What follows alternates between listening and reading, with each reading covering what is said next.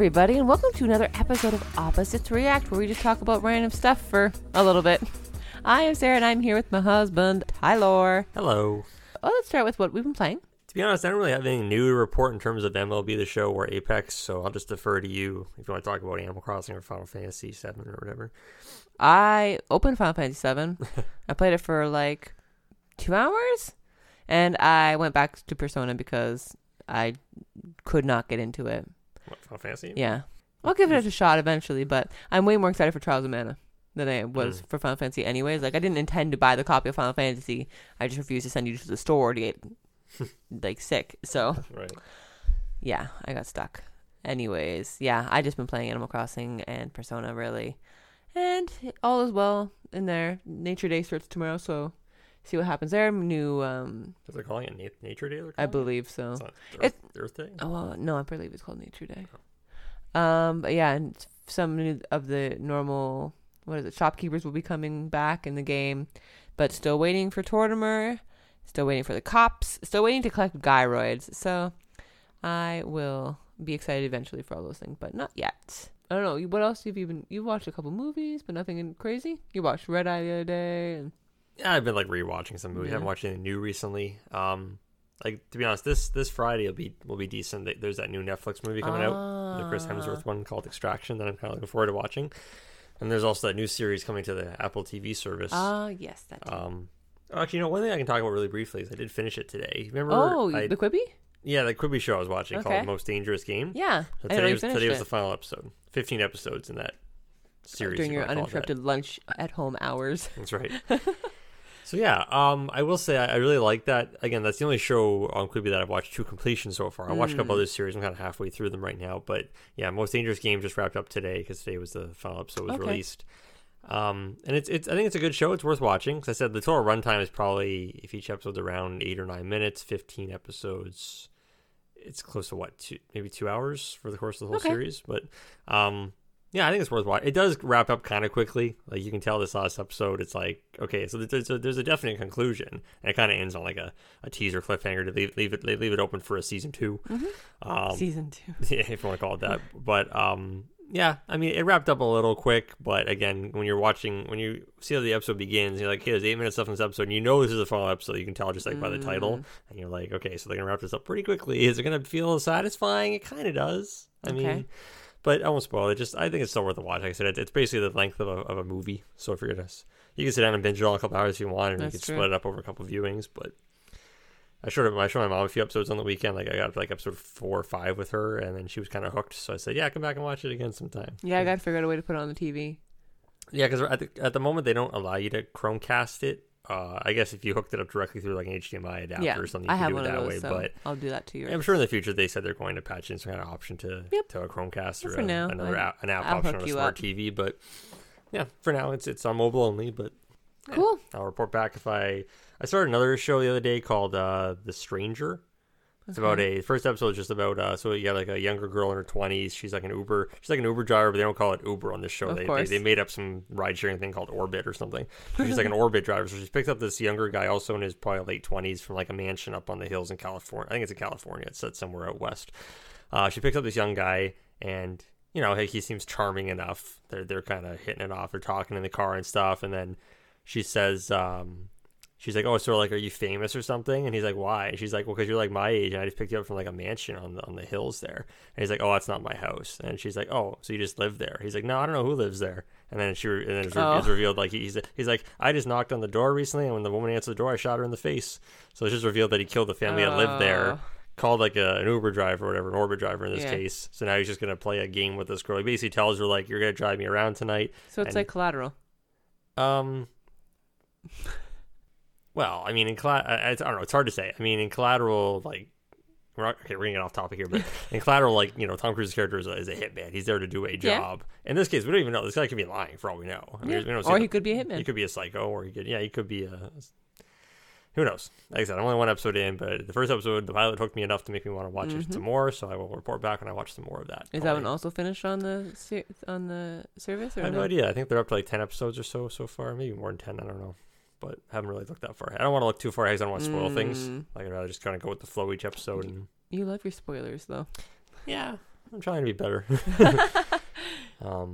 Your life lacks surprises. Oh, if we want to talk about one more gaming thing before we move on to our main topic tonight, we finished Danganronpa. We did. Tyler fell asleep.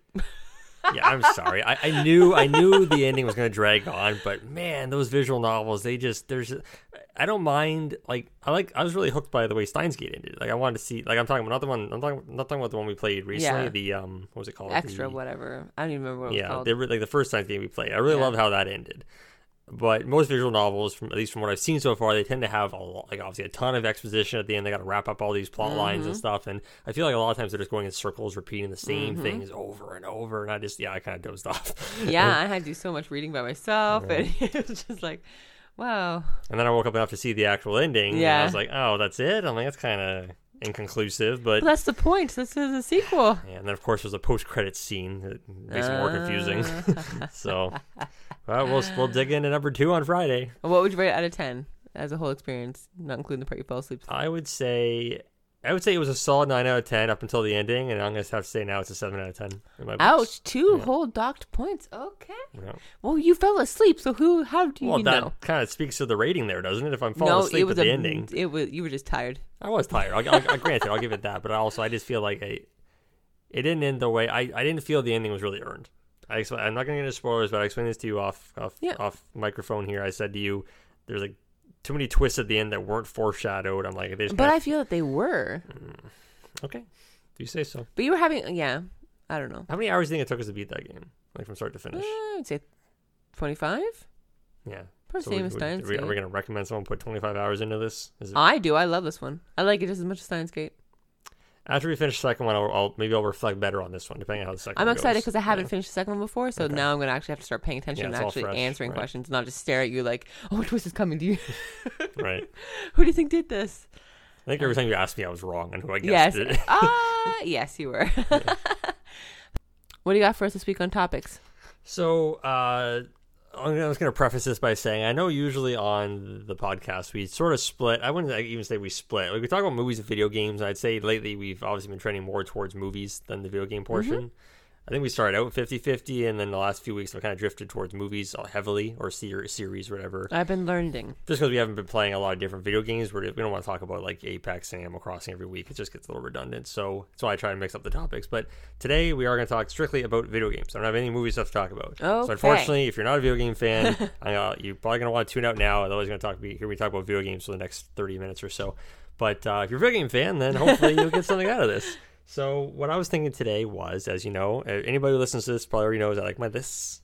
I'm a list guy. I like to be organized. There's a notebook with lists. I don't understand how you keep all your baseball cards written down and cross-checking them. And... Yeah, I have the list. I have the notebook in front of me here, and it's not really like... I should put like dates on stuff, because I just have random baseball stuff mixed in with movie stuff, and I'm like, I don't even know what I'm looking for. Okay, but I got the page here that we need. Okay. So I have 10 games on this list. And my plan this week was to pick 10 games from the previous video game generation. So we're talking PS3, about 360, Wii U? Yeah, I didn't put any Wii U games on here. Actually, to be honest, there's no Nintendo games on this list. Well, no Nintendo first-party games anyway. I guess some of these probably could, maybe 1 or 2 of these are on Switch. I'm not sure. Maybe one of them. But, or not Switch, I meant the Wii. But, no, these lists is specifically pretty much for PS3 and 360 games. Okay. Maybe more trending towards PS3 when I look at this list now. But I'm going to go in order here chronologically. I organize them from date of release. So we're just going to go in that order. But what are you listing? Oh, right. So 10 games from last generation that I feel are... I feel like I'm kind of beating a dead horse with this topic, but the last few weeks I've sort of been trying to zero in on games or movies or stuff that are like underappreciated or... like a gem in the rough kind of a thing. Because I mean, I could talk about Grand Theft Auto 5, or I could talk about Uncharted, like all the series people already know. But you can get that information anywhere else. Like if you're gonna come to this podcast, I want to try and give you something, a different perspective. Maybe something you'll pick up. Even if you only pick up one of the games on this list you haven't heard of before, or that I intrigue you on, then I've done my job. I just want to try and push some more options your way and open your mind to some other games you may not have heard of, or maybe you heard of them and you didn't really give it a serious thought because you thought. Some of these games on this list are from franchises, like long-running franchises, where maybe you just got tired of the franchise, so you didn't play these games, or you just kind of like poo-pooed the entry because you thought, oh well, I got other stuff to play. I'm not gonna bother spending 10 hours on that. But anyways, I digress. Let's get into the list. So starting in 2009 was when this game released. I think it might have been a PS3 exclusive. I'm not 100% sure. But the game in this case was published by EA and developed by a studio. I think it was I want to say Pandemic. I don't think they're a studio anymore. I think they folded years ago. But called The Saboteur. Oh, it was not a PS3 exclusive. No, you're right. Now that I think about it, it was on 360 I played it as on well. 360. Why am I thinking that PS3 has the exclusive DLC or something? I have So no it had idea. something on PS3 different from the Xbox. But anyways, The Saboteur is basically a game. I think it's set during World War II. It takes place in Paris, or most of the game takes place in Paris, I should say. Do you know that from memory?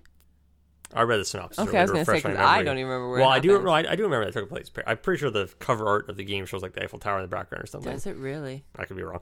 But it does take place in Paris. I know that. Now, the funny thing about it, though, is you play an Irish guy. So you're an Irish guy in France. Yeah. And it has to do with you, like, taking down Nazis. Yep. During the World War II times.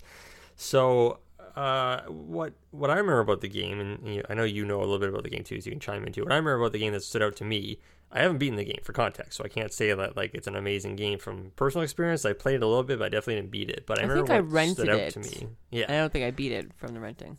So again, the game's over 10 years old, but I still think it would hold up as a decent playthrough nowadays. But I think what it stood out to me was there's a really cool mechanic in the game where when you're trying to like overtake these like Nazi strongholds and clearing zones and areas in France or whatever, like everything's in black and white.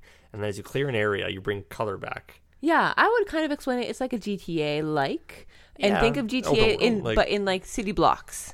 So you would take over a city block, and that city block would gain its color back. Otherwise, everything's in black and white. Yeah.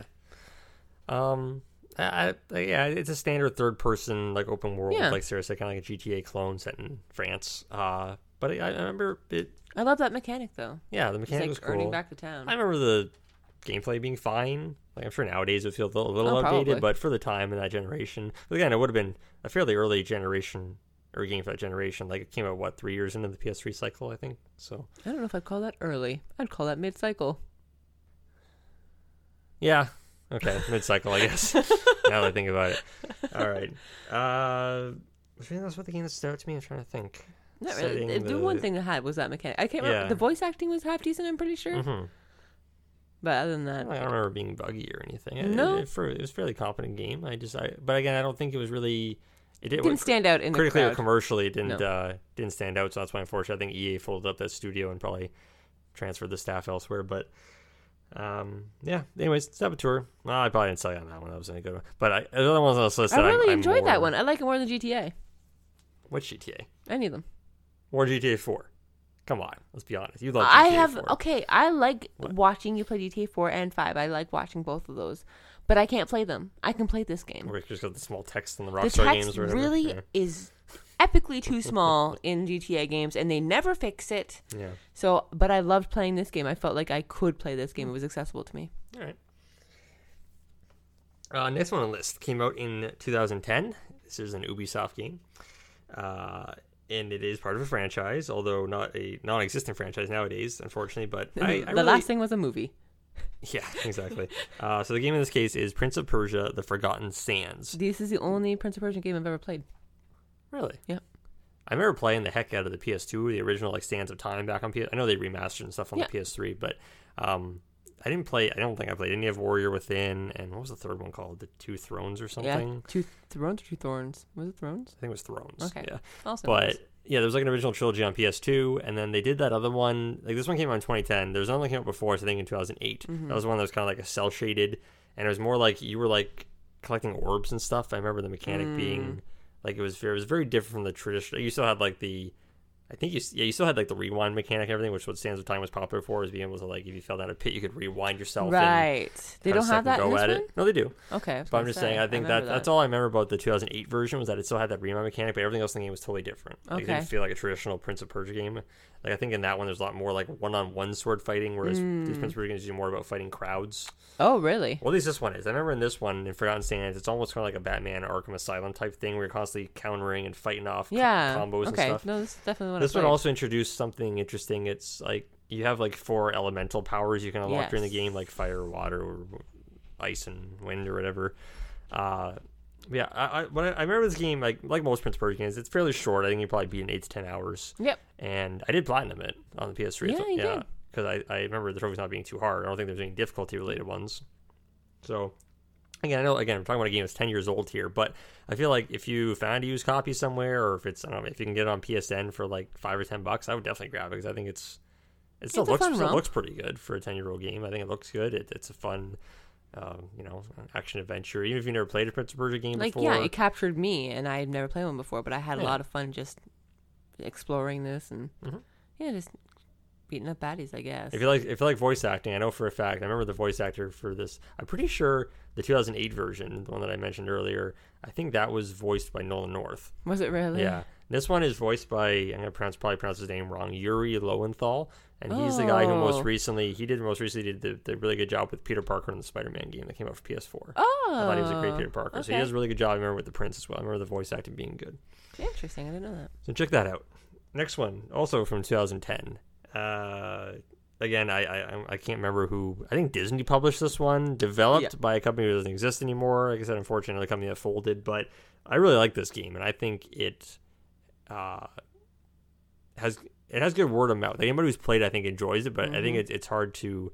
At the time, it wasn't really. Maybe there's a lot of racing games back then, so it didn't stand out in the field. But for me, this game is called Split Second, and the cool mechanic here is it's not like a traditional racing game. It's about you race, I think, against 8 or 10 other people, like in a usually like a 3-lap race or something. But along the way, you trigger like explosive events around the arena.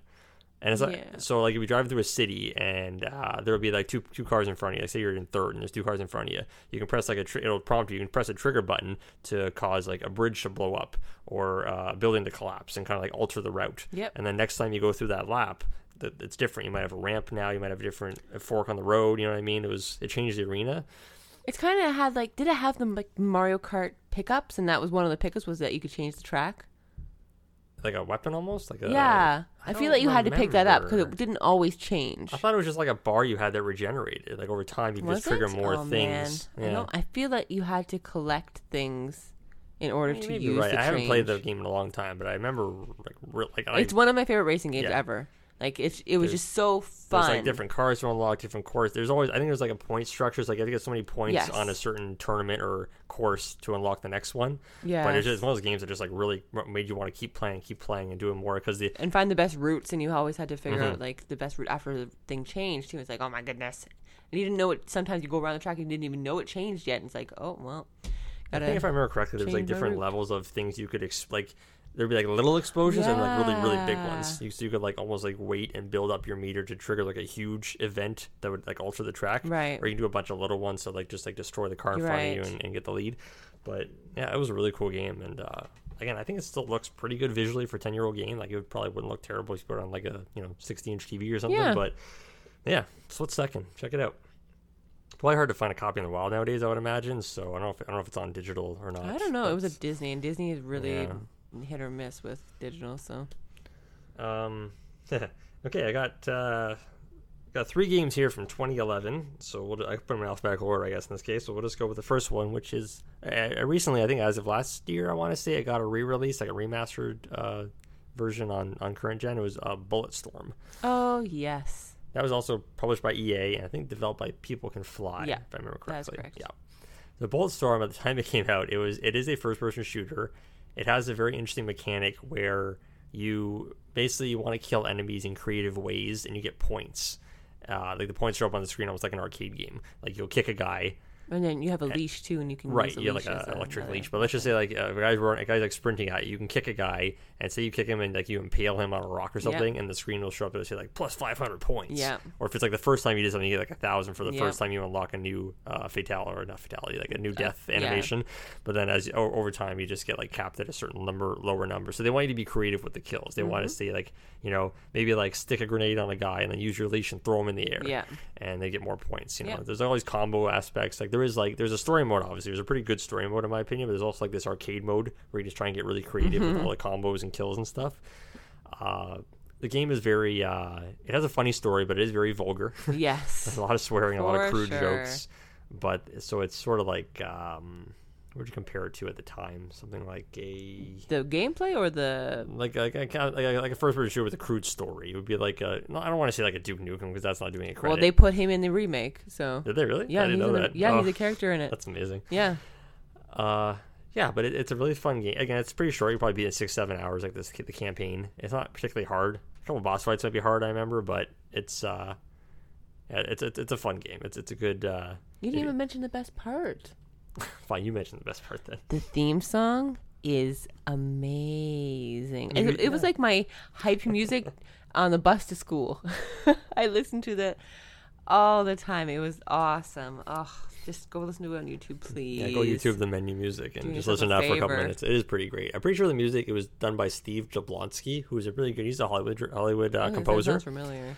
I know for a fact he did like the first few Transformers films. Oh, first Transformers film had a really good soundtrack. Yes, it did. He's done other video games too. I can't remember specifically what, but when I see his name come up, I'm always kind of intrigued. I think he's a good composer. I love he does some good work in this one. The next game on my list, I'm going to have to actually put this game on the list just for you. So I'm going to defer to you because I barely played this one. I wouldn't be able to tell you anything about it. But I know you have a soft spot for it, and it's Dragon Age 2. People just like to hate on this game, and I understand why, for sure. Okay, explain to me in a quick summary, why is it so different from Origins? Everybody says... It's not different. Okay, kind of different. Yeah. Where Origins is more about like the 6 different races and you're going out to save the world, where this one is you are given a character and you are given such a restricted place to travel that it feels like it should have been an expansion, like a separate character expansion or something like that, because it had a really short development time. They didn't I think it was out a year, maybe a year and a half after the original, so it was just kind of... You go into the dungeons, and it's literally the same dungeon every time. But you can see in the archway, there's bricks one time, and then the next time is an archway. But the exact same, like it's not layout, but look every time, and it's just really weird. Like, but in a way, it makes me feel like it's a first-person dungeon crawler in a way, and it's like that always morphs. And I love those kind of games. And the characters in this one I really liked, except for the elf that hates mages. Mm-hmm. It's like wrong. You shouldn't be an elf that hates mages. It's just icky. Is the combat the same in 2? Pretty much. Like, I'm not sure. I didn't play the PC version, and PC is usually the way that people play this game because it's very different. It's almost like turn-based, isn't it? Like it's like stop and yeah, like tactical. It's way more tactical on PC than it is on console. And I only played on console, so I played it the same way. But I really enjoyed the Hawk character, and I really enjoyed the story. The story still has its twists and turns, and I enjoyed every character, I'm pretty sure, except for the elf. But in the end, I loved him. I made him love me as a mage, so we're even. But I don't know. Like, people like to hate on it, but I think people should give it a chance. It is a little constricted, and it does feel a little budgety compared to the first one. But I don't know. It does not deserve the hate that it gets. I assume story-wise, should you play Origins before you play 2? Like, if you just go straight into 2, are you going to be lost? Like, you don't know what's going on? Yeah, I think you could start with 2, though, also. Yeah. Like, I don't think the stories super intersect, but I could be totally wrong. I don't really remember. I have to go back and replay it. There was so much stuff that I just I only played it once, and I've never even tried any other classes, so I gotta give it another shot. Cool. Oh man, the next one on the list is one of my favorite games from the last generation. I know, I'm gonna guess. And I feel it's criminally underrated. I feel like it did not get the recognition it should have. Ubisoft game came out in 2011. Driver San Francisco. I remember buying you this game. It was your reward for passing your exams for work. Yeah, I was so excited to play this game because I heard so many good things about it, and I don't know. I was hooked from the first moment. Like there's maybe a 6 or 7 minute opening cinematic in this game, like a CGI cinematic that sets up the story that just hooked me right away. I'm like, okay, I went in just expecting a cool driving game, but now you're telling me it's actually got a cool story and a really cool twist behind it that I'm not going to spoil here because that's how cool I think it is. You have to go in blind to this game, and within the first hour, you'll see what the hook on this game is, the big twist, and from there it's just amazing. You're looking at me with a blank stare. Like, you don't know what I'm talking about. But I don't know if it's a twist or not. Like, is it part of the gameplay that's the twist? Well, I didn't mean to say twist, maybe. Well, I mean, there is a twist later on, but it's just a really cool story. I know what the setup. Mechanic is. Yeah. Okay. The main mechanic. But aside from that, let's just say the driving is amazing. the game, it basically starts off by having you doing, it's kind of open world-ish, like, but you don't really, it's not, you obviously, like, you never get out of your car. Like, the game is all about driving in between these cinematics. So, point is, like, you're tracking down this criminal, so along the way, you're doing all these little missions, and the game has obviously like set up like most open world games. Like the map will be restricted at first, like a small part of the city of San Francisco, and then as you finish missions and unlock more skills, you open up bigger parts of the city, and from there it's just you do a bunch of side missions. There's main missions. There's races, like checkpoint races you can do where you're just like driving through gates.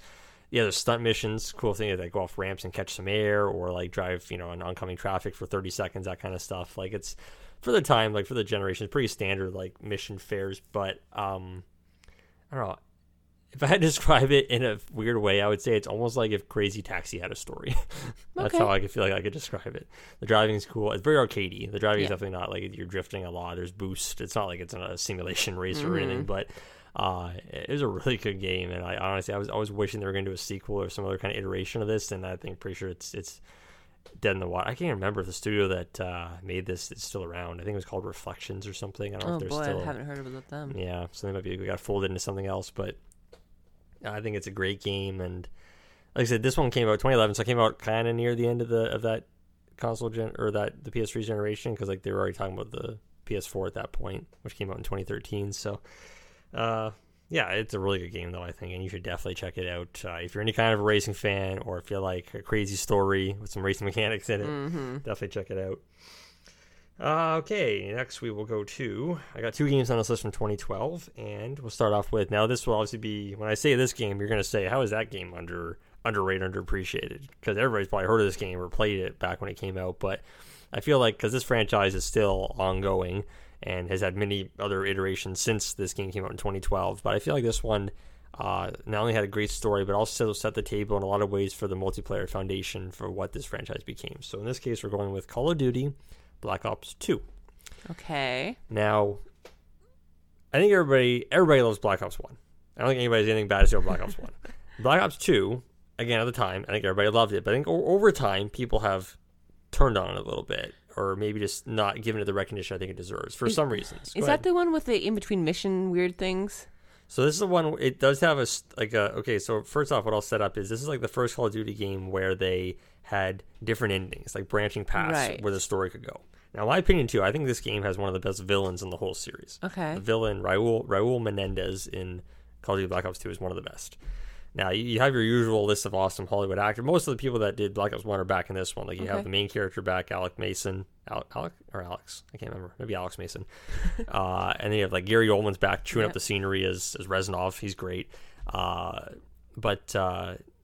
Yeah, and you have, so in this one, like, I think what you're referring to is this game introduced, now this was a one-off, so Black Ops 2 is the only game that did this in the series. They kind of ditched it after this, but they had these missions called Strike Force missions, where it was almost like playing an RTS. Yes. And the idea was if you finish these missions, you could alter the course of the campaign. Like, you would push you towards certain endings. I think there's like 4 or 5 different endings in the game, so if you did really good at these RTS missions... Oh, so that's what it was dependent on, the endings?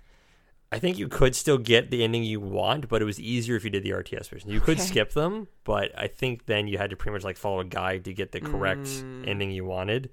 I don't know. It's hard to explain looking into spoilers here, but there's a whole new Cold War thing going on, and by doing these Strike Force missions, you're like altering the path like towards your side to make it easier for you to get the proper ending. Okay. Basically, like if you fail these missions or if you skip them, then the world's kind of going to crap. Like the terrorists are going to win, so you're going to get the bad ending. You know what I mean? So, but also with the multiplayer on Black Ops 2, they introduced something. Well, 2 things that are pretty important to the franchise foundation. The first one being they introduced something called the Pick 10 system, and that's where you had more freedom than Black Ops 1. Where in this one, you basically had like 10 points or slots to allocate to your loadout, and you could choose. So if you wanted to just load up on like 5 perks and only have a couple of attachments, or have like 6 perks and not have a secondary weapon, you could do that. Or you could have no perks and have like 8 attachments on your guns. You know what I mean? You use a lot of customization, open up a lot of avenues for people to do different loadouts, and you weren't as restricted.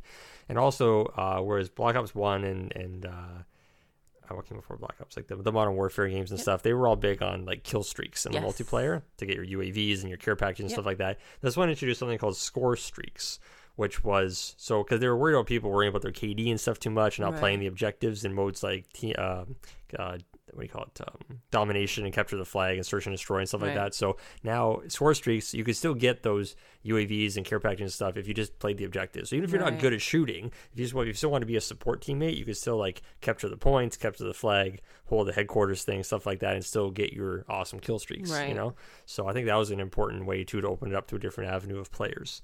So I think those two things, which are still very much prevalent in the Call of Duties that come out nowadays, those came out like 8 years ago. Right. So I think those are big on a long-lasting impact on the franchise. But Is that stuff still in it, or is that's never come back? like, the most recent, so the what is it now? The Call of Duty Modern Warfare. That's Yeah. the one? Yeah, the most recent reboot they did or whatever, right? I think it has score streaks in it, and I don't think it doesn't exactly have that pick 10 system. They tweaked it a little bit, because now like you have to like you can only have so many attachments on your guns, and I can't remember exactly. It's been so long since I played it, but I know in the previous iterations, like after Black Ops, like you had Black Ops 3, you had Advanced Warfare, Infinite Warfare, all that kind of stuff. I know those things were all still part of that in multiplayer, that makeup. So Okay. I think Black Ops 2 is an important game in the Call of Duty franchise. I think it doesn't get enough love, especially I think the story was amazing. Like I said, the villain was awesome. Well, did Black Ops 3 story ruin it? I did not like the Black Ops 2 story at all. It was terrible. Like Black Ops 2 is before they started getting too futuristic with their weaponry and stuff. Jetpacks and stick to walls and stuff. Okay, gonna move along here. The next game on the list also came out in 2012, called The Darkness 2. Oh, yes. Now, as the number implies, it is a sequel to a game called The Darkness, which I think came out back in, I want to say, 2008 for like PS3 and 360. Now, this one is it has the same main character as The Darkness, but they do it in a totally different way with the presentation and the art style. Like the first one, they're both like first-person shooters, but the first one was very like dark and grimy and like just, which was the whole point. You were like in this mafia underworld and stuff, and there was like some hell. You went to hell in a few times, something like that, to do some story stuff in the first Darkness. So in this one though, they went with like a cell shaded style for the visuals, and but it still works. Like it's still a super violent game. You still got the same voice actors back, which are great, like for the main character and his demon friend, who I can't remember the name of. But basically, in The Darkness, you're a character who's like a like young enforcer in the mob, or you're related to a mob member or something. I don't remember exactly. Jackie Estacado is your character's name, and the whole point of the first game was like your love Jenny was killed, and the whole point of the first game is about you like giving into the darkness, like this demon that controls you, and you get revenge for her death. So in the second one, you still have like all these visions and premonitions of her, and apparently there's like some kind of way that you might be able to save her in this one if you can help the demon out, and he'll do you a favor, like get him back to hell or something. So Right. this one also why this one stood out to me. It's a standard first-person shooter game. It has some cool abilities with the demon stuff. But what stood out to me is a story. So it has a couple of different endings, and one of the endings is super dark and definitely left a cliffhanger open for another game, which I don't think they're ever going to fulfill. But at the time, it was like, oh man, that's a cool ending. Like I thought this game was going in a direction, and I'm sorry to say that this was published by 2K. Not exactly sure who developed it. I'm not even sure if they're still a valid studio, but at the time. Yeah, again, I think it came out, unfortunately, 2012. It came out at a time where people maybe were getting a little tired of shooters. If you weren't a fan of the first Darkness game, this one really didn't do anything for you because you didn't have any connection to the first one. So I feel like it critically and commercially didn't do great. But I think it's a really cool game. Yeah, it's. I think you can still find some copies of it kicking around out in the wild too. Physical copies, not too hard to find. You probably find a used place for $10 or whatever. So. Check it out if you're into some cool, like, supernatural, like, demon first-person shooting and stuff. And when I say demons, I don't mean, it's not like Doom or anything like that. I'm not trying to get that point across. Like, you have, like, a demon controls. You have, like, these demon arms that come out of you, and you have, like, all these abilities where you just, like, snatch guys up and rip them in half and stuff. And I'm pretty sure you can dual wield. Like, you can still shoot with one hand and, like, use your demon arm with the other hand to, like, rip guys apart. I like your visual representation of this while we were talking. Yeah, I'm using my hands a lot. You can't see, but I'm being a little dramatic here. Okay, 2 more games on the list, and this next one will be short, but anybody who knows me knows I am a baseball fan. What? So, MLB The Show, nowadays it's pretty much the only, like, there is baseball. more. Yeah, there's some new baseball franchises that are trying to come out and compete, like that RBI baseball and some other thing, but for the last, like, almost 10 years, MLB The Show on PlayStation has been, like, where you get your baseball fix. Like, ever since 2K stopped making baseball games, Sony San Diego, who makes MLB The Show, they pretty much had a monopoly on this sort of thing. So much. now I chose in 2013, I chose MLB 13, the show, as an important one on this list. And why I think it's important is, again, sort of similar to what I mentioned on Black Ops 2. MLB 13, the show, sets up some very important guidelines for how the game has evolved to where it is nowadays, especially when it comes to the online features. So specifically, in 2013, they introduced an offline mode called Road to the Show, which is really cool for people at the time. It was sort of like most games would have like a create a player, like a My Career mode. So you create a baseball player, you choose a position, you bring him up through the minors, he gets drafted by a team, etc. You have a Could you feed him cards? Or not yet? No, this wasn't connected to that at all. Okay. This was nowadays they have integrated Road to the Show more into that, but at the time it was something that baseball fans were clamoring for, and they definitely got with it. Like, over the years, Road to the Show definitely evolved. That gave you more features, like more customization options for your character, more ways to have like these. Every MLB or not every like Madden and NBA game nowadays has like that sort of like career mode where you're doing like interviews with the media, and you have like dialogue choices where you can kind of choose how you want your guy to be. And stuff like that, like training exercises to help you improve your stats, that kind of thing. So that was an important feature, but more importantly, I think, well, in my opinion, wow, I keep coming back. Yeah. So the thing that's kept me coming back to MLB The Show for years is what they call Diamond Dynasty, and they really implemented. I think it already came out technically in the MLB 12 version, but they didn't really iterate on it until 2013 with MLB 13 The Show. So that's when they expanded Diamond Dynasty greatly. They really focused more on the online set of features like collecting cards, selling cards on the market. Just focusing more on like making a virtual trading card collection. Yeah. Like nowadays, obviously, like everybody talks about the FIFA Ultimate Edition and Madden doing the card thing, but I think baseball was one of those first, or MLB The Show, I should say, was one of those the first franchise that really jumped in heavy on the collecting card sort of market. It's most akin to real life though too. Like people in real life collect baseball cards and not Madden and FIFA cards. So.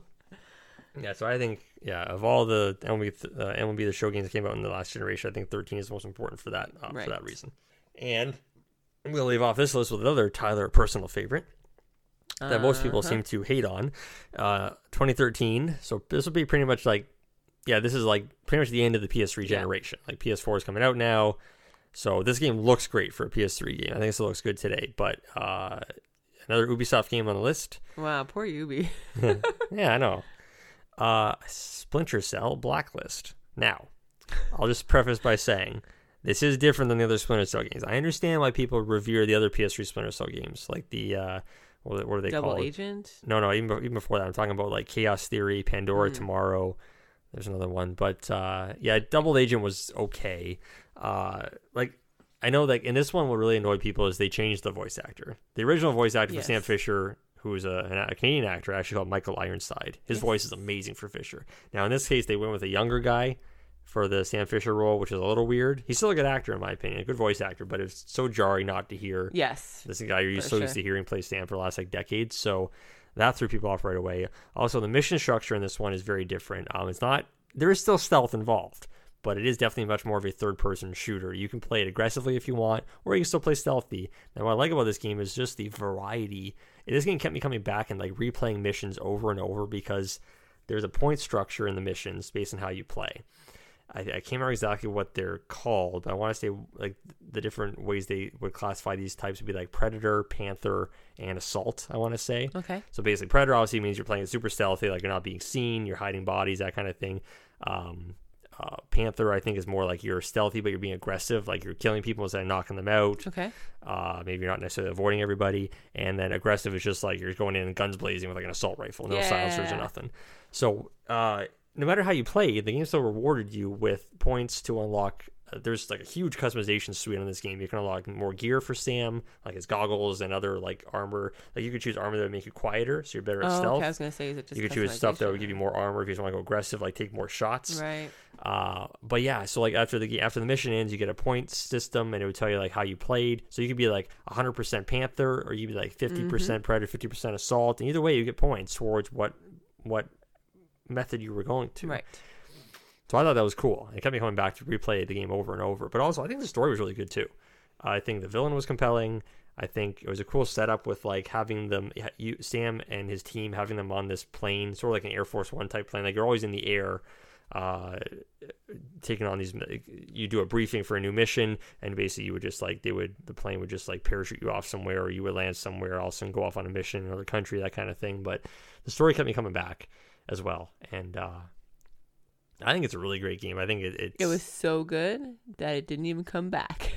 Yeah, like this might have killed the Splinter Cell franchise. That just pains me to say, because I like Splinter Cell Conviction as well, but I like Blacklist more. I think Blacklist has much more variety and more replayability to it compared to Conviction, and I'm sad to say that I really hope that they can bring back Splinter Cell in some aspect. I wouldn't even mind seeing a remaster for this game. It still looks good nowadays. Even like a Conviction Blacklist like together remaster. Right, yeah, I'd buy that day one for sure. That's amazing. But yeah, so again, that's my list of 10 games. I hope you guys take away something from that.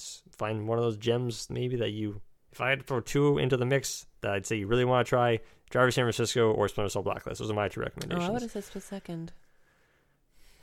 Yeah, Split Second's a close third. Yeah, I love Split Second as well.